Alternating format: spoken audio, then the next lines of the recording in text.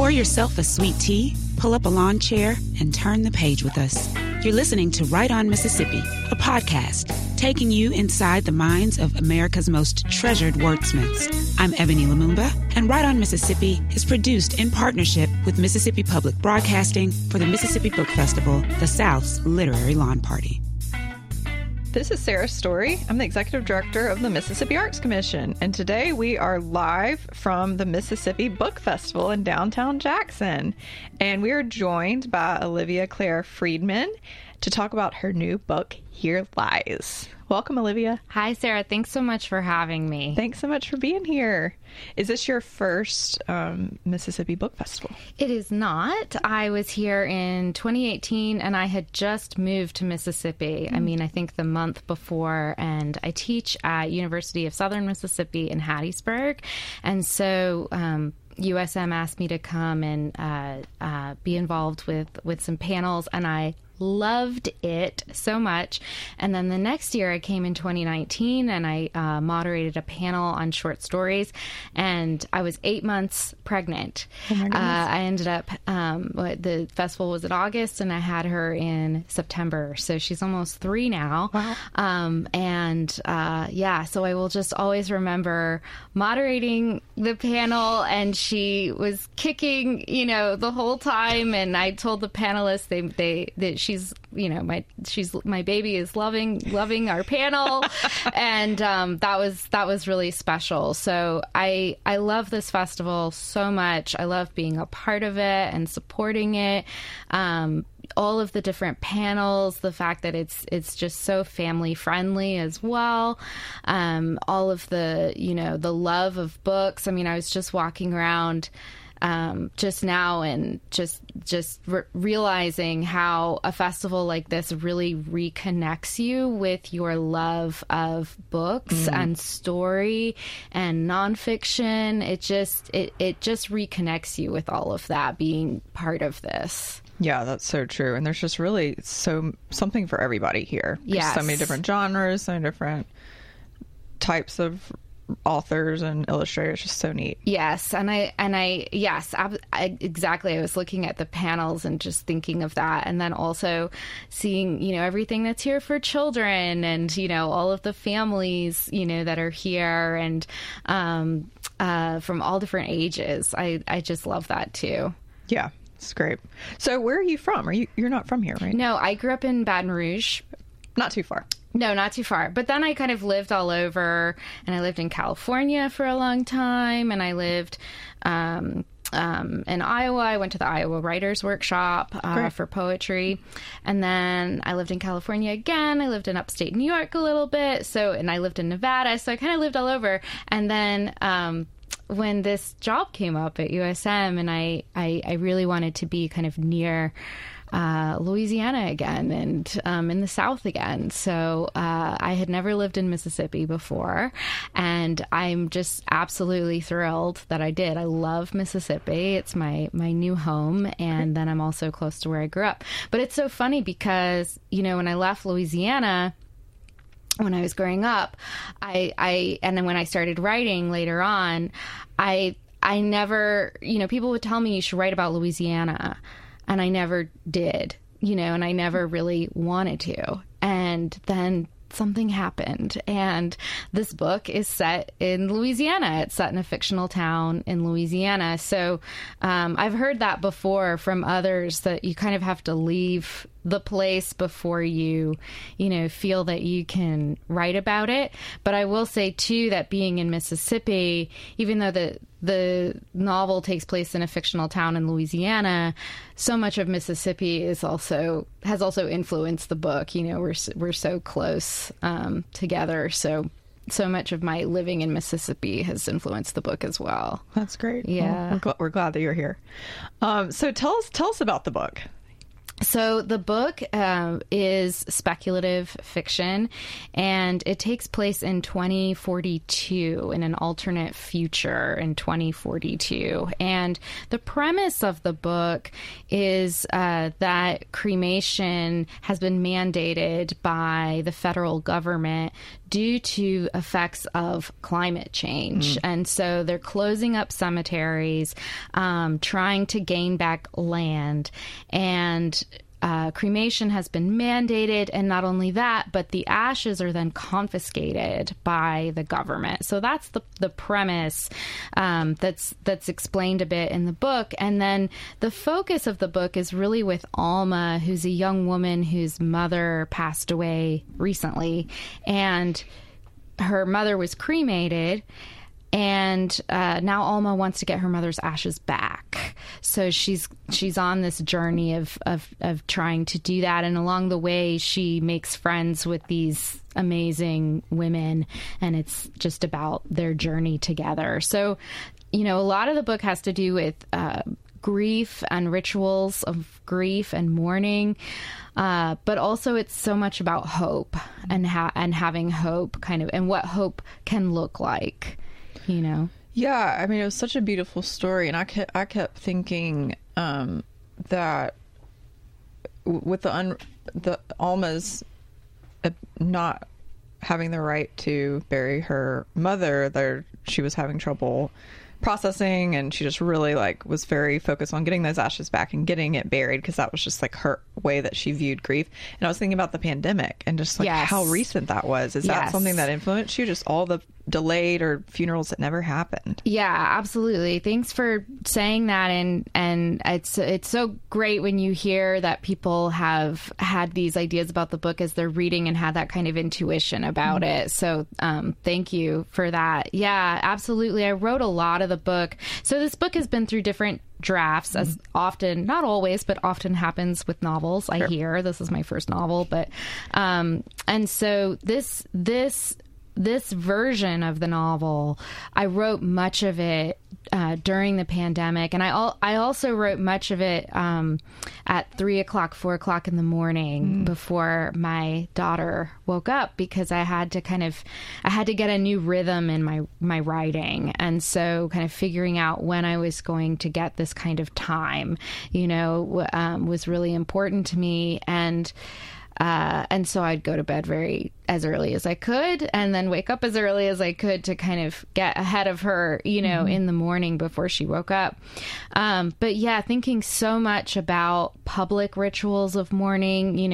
I wrote an essay about this too, that someone very, very close to me passed away, not from COVID, but during the pandemic. And we did not, have a funeral for her. We did not get to mourn her together as friends.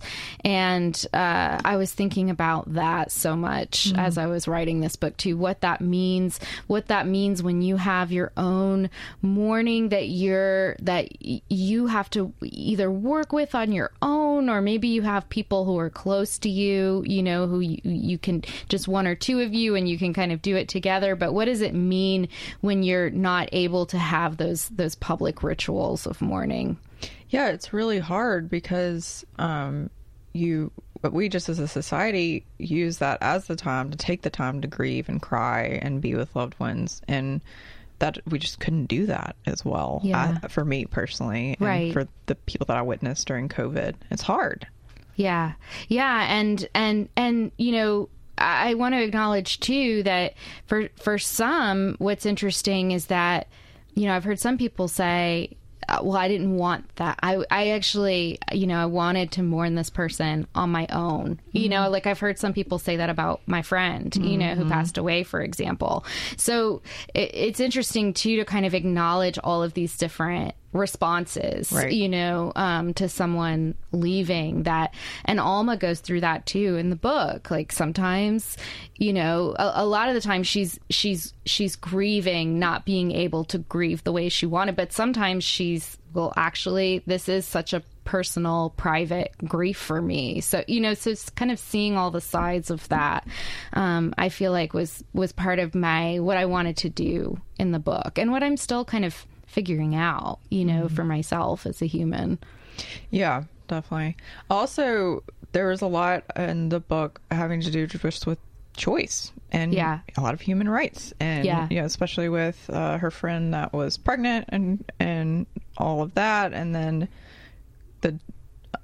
not a lack of choice, about death. We talk a little bit about that, especially it's very relevant today in Mississippi. Yeah. So, I brought this up as a light touch in the book. So, if you blink a few times, you might miss it in the book, but it is there. And the way that I decided to approach that, thinking about choice when it comes to our love, whether it's our loved ones dying or the points of view from the different characters, when it came to one of the characters facing a decision about what she does with the pregnancy. I wanted to express those points of view in the dialogue, because I kept thinking, I want to show these different points of view. And I know plot wise and character wise, I want them to kind of land. I don't want to give any spoiler alerts away, but I wanted things to kind of land, where they did. But I also wanted the book is told in first person, which it wasn't originally. It was told in third. Oh, wow. And so when I found Alma's first person voice, that's when this version of the book really, really came alive. And so I say that to say that there's always the tricky task then of how do I present these points of view? And so it was really kind of going through the dialogue, showing that through the dialogue, what those different points of view are from the characters, how they feel about choices and these choices being taken away. Yeah, it's fascinating. So you mentioned that this was your first novel. And so before that, were you mostly writing poetry, short stories? What was your... Yeah, I started in poetry. So my former poetry self would be really shocked that we're sitting here right now. Because I not only was I not thinking of fiction, but I wasn't thinking about a novel, at all, writing it. I mean, I read them, but I wasn't thinking about writing them at all. And I went to the Iowa Writers Workshop in poetry. And then I went on to get another master at USC in fiction, and then I went on to get a PhD in poetry. But I started writing fiction when I was in graduate school for poetry. So I have a book of poems, and I also have a book of short stories. And I think for me, one of the ways that my poetry has influenced my fiction writing, I mean, of course, thinking about language, thinking about sound, thinking about syntax, but also I'm so image-based, and I'm image-based, but I also write so much with my ear. So I can't really move from a sentence to the next until I feel like that sentence has kind of locked, into it. That doesn't mean that I don't go back and revise, because I absolutely do. But I believe in revision, but I'm not the kind of writer that writes a big draft and we'll fix the sentences later. And I have to kind of get the sentences the way that I think they'll be close enough to what I think they'll be. And I do so much of that with my ear. And so a lot of that came from poetry. Yeah. That's so cool.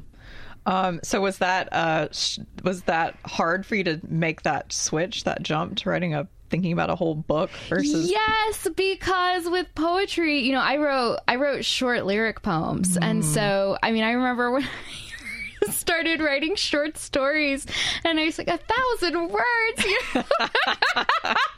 How do you write 1,000 words? And then suddenly I found myself writing 3,000 word stories, and I really, really had to. So that's what I'm saying to you. I never thought about a novel, because and this novel is relatively short, that I've written here, but so maybe my next I think my next novel is going to be longer too, because I'm kind of ramping up. But obviously we're not saying length equals quality or anything like that, but I just mean that getting the words down on the page, it took me a while to be able to ramp up. And I truly was overwhelmed by just like a 1,000 word flash fiction piece, so I completely understand now when I have students who feel that way.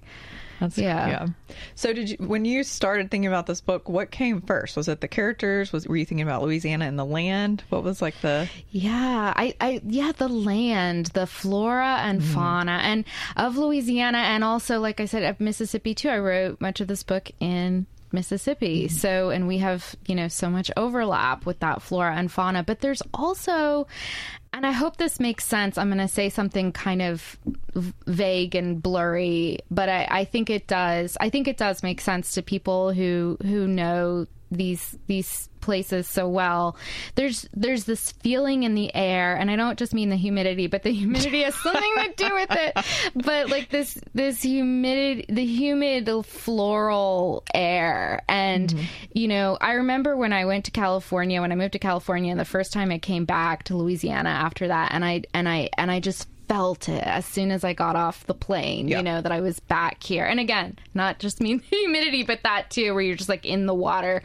But I just felt what it is to be here. And so it was, and I feel that in Mississippi too. And so, that having that atmospheric quality was really, really important to me. And what's interesting, what I've just realized as I've done more and more interviews and discussions, is that through the different drafts that this book took on, through its different versions, the setting never changed. The characters changed. Wow. I used to have a completely different main character who is a man like in his 60s, and like I said, it was in third person, and Alma was a peripheral character, and then she ends up being, now she's the main character, but the setting never changed. That was always the same. And so, it really, really started there. And then I also knew that I wanted to write about climate change. And I knew that I wanted that to be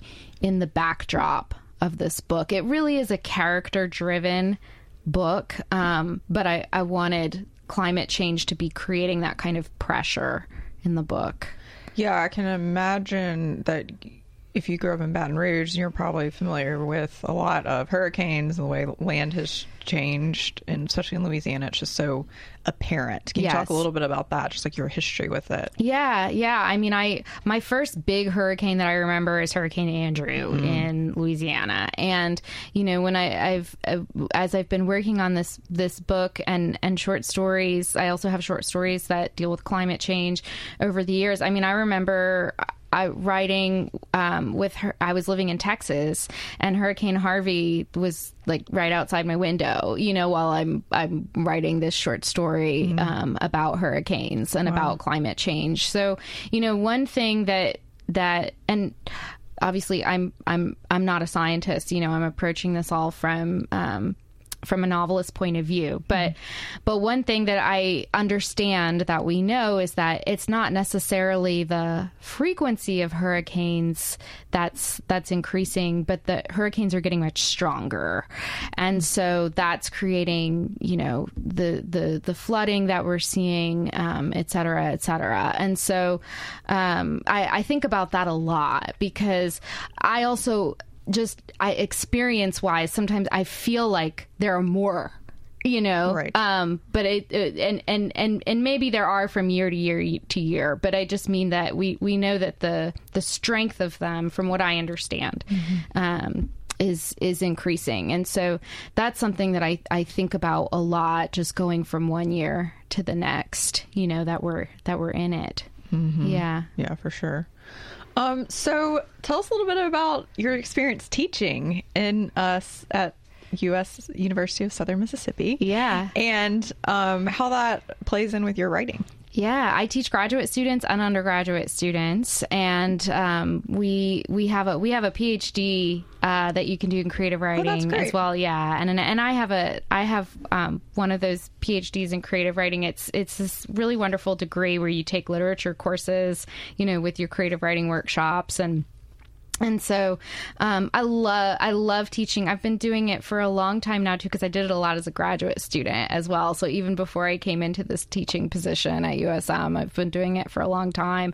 And one of the things that I really like to say to my students who are starting out is, before anything else, watch the world, observe the world, hone your senses, try to put down your phone. I know it's hard, and it's hard for me, and but try to like look up at what's in front of you and then write it, and that's kind of my first exercise that I give them too, is no phones, no, just look at the world around you, give me 30 minutes and write that. And that's really where we begin, is getting them to focus. And then I'm always very self-conscious when I'm looking at my phone or something, because I look at my phone, more than I'd like for sure. But that's something that we start with is paying attention to the world and then trying to write that.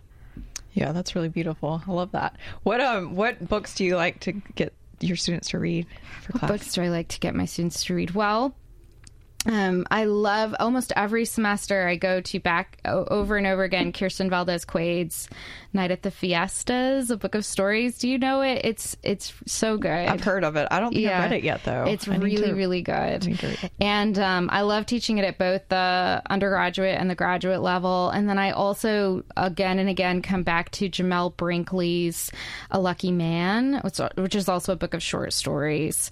So we, a lot of times I'll start with those to kind of get them into the mindset of short stories. That's great. Yeah. That's really cool. So are you starting to work on your next book, or? I am. Yeah. I was up at 4 a.m. the other day before I came here working. Yeah, I've started working on the new novel. I have a book of stories that I'm working on, and in fact, another manuscript of linked stories that I'm working on. I have a book of poetry as well. So, I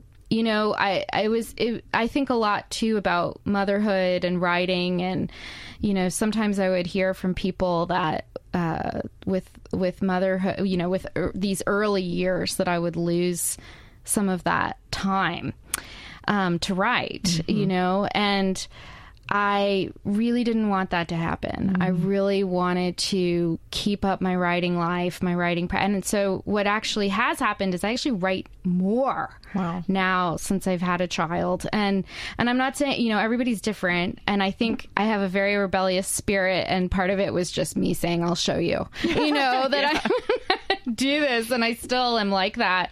And I also, I really support rest. I believe in rest. If I'm not saying anyone has to, then kind of do double, right?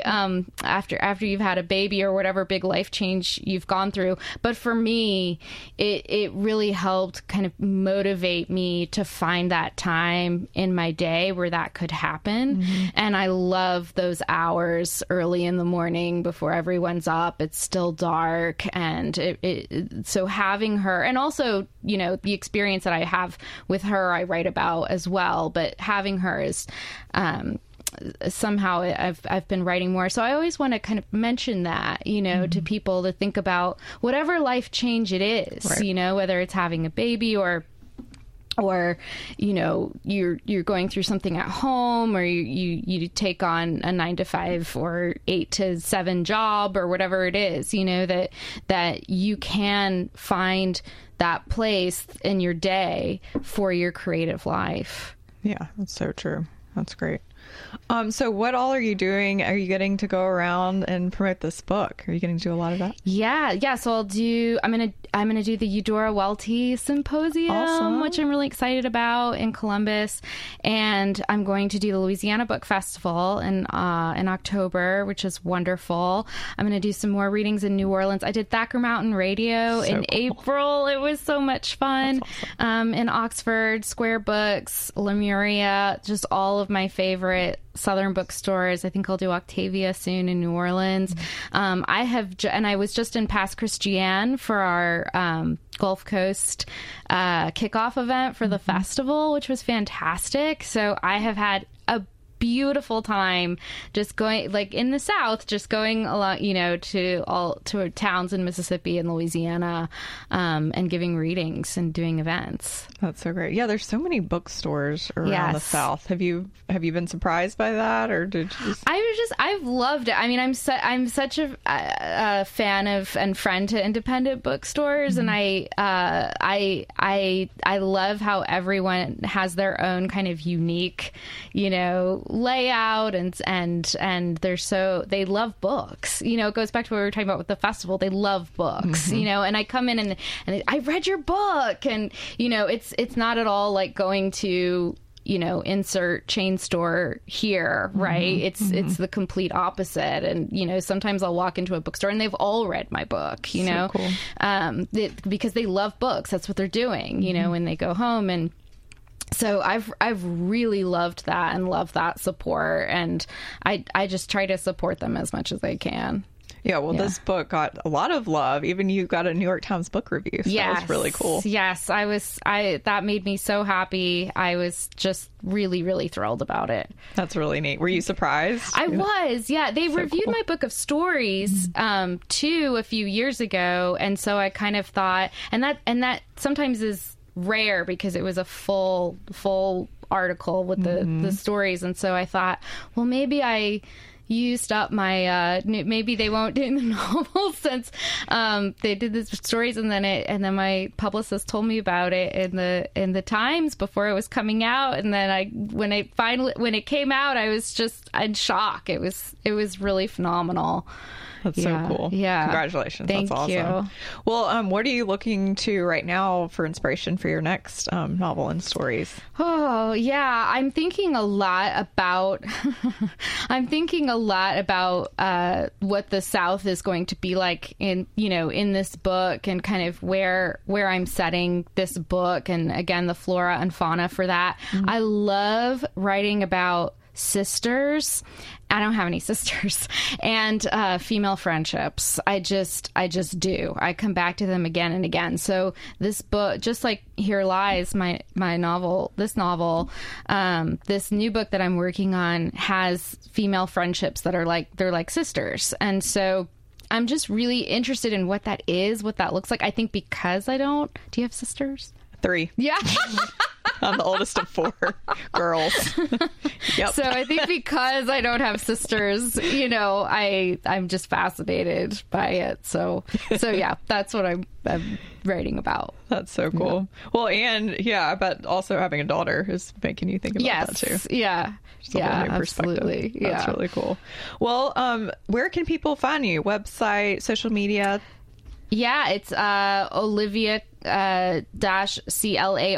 Clare with no I in there.com, and I'm on social media, and I've got the website up and everything, and my other books are on there too, and I think I'm on all of the social media, and I would love to reach readers that way. Awesome. Well, Olivia, thank you so much for being here, and thanks for writing this great book called Here Lies, and we're just so glad you're in Mississippi. Thank you for having me. Right On Mississippi is produced in partnership with Mississippi Public Broadcasting for the Mississippi Book Festival, the South's literary lawn party.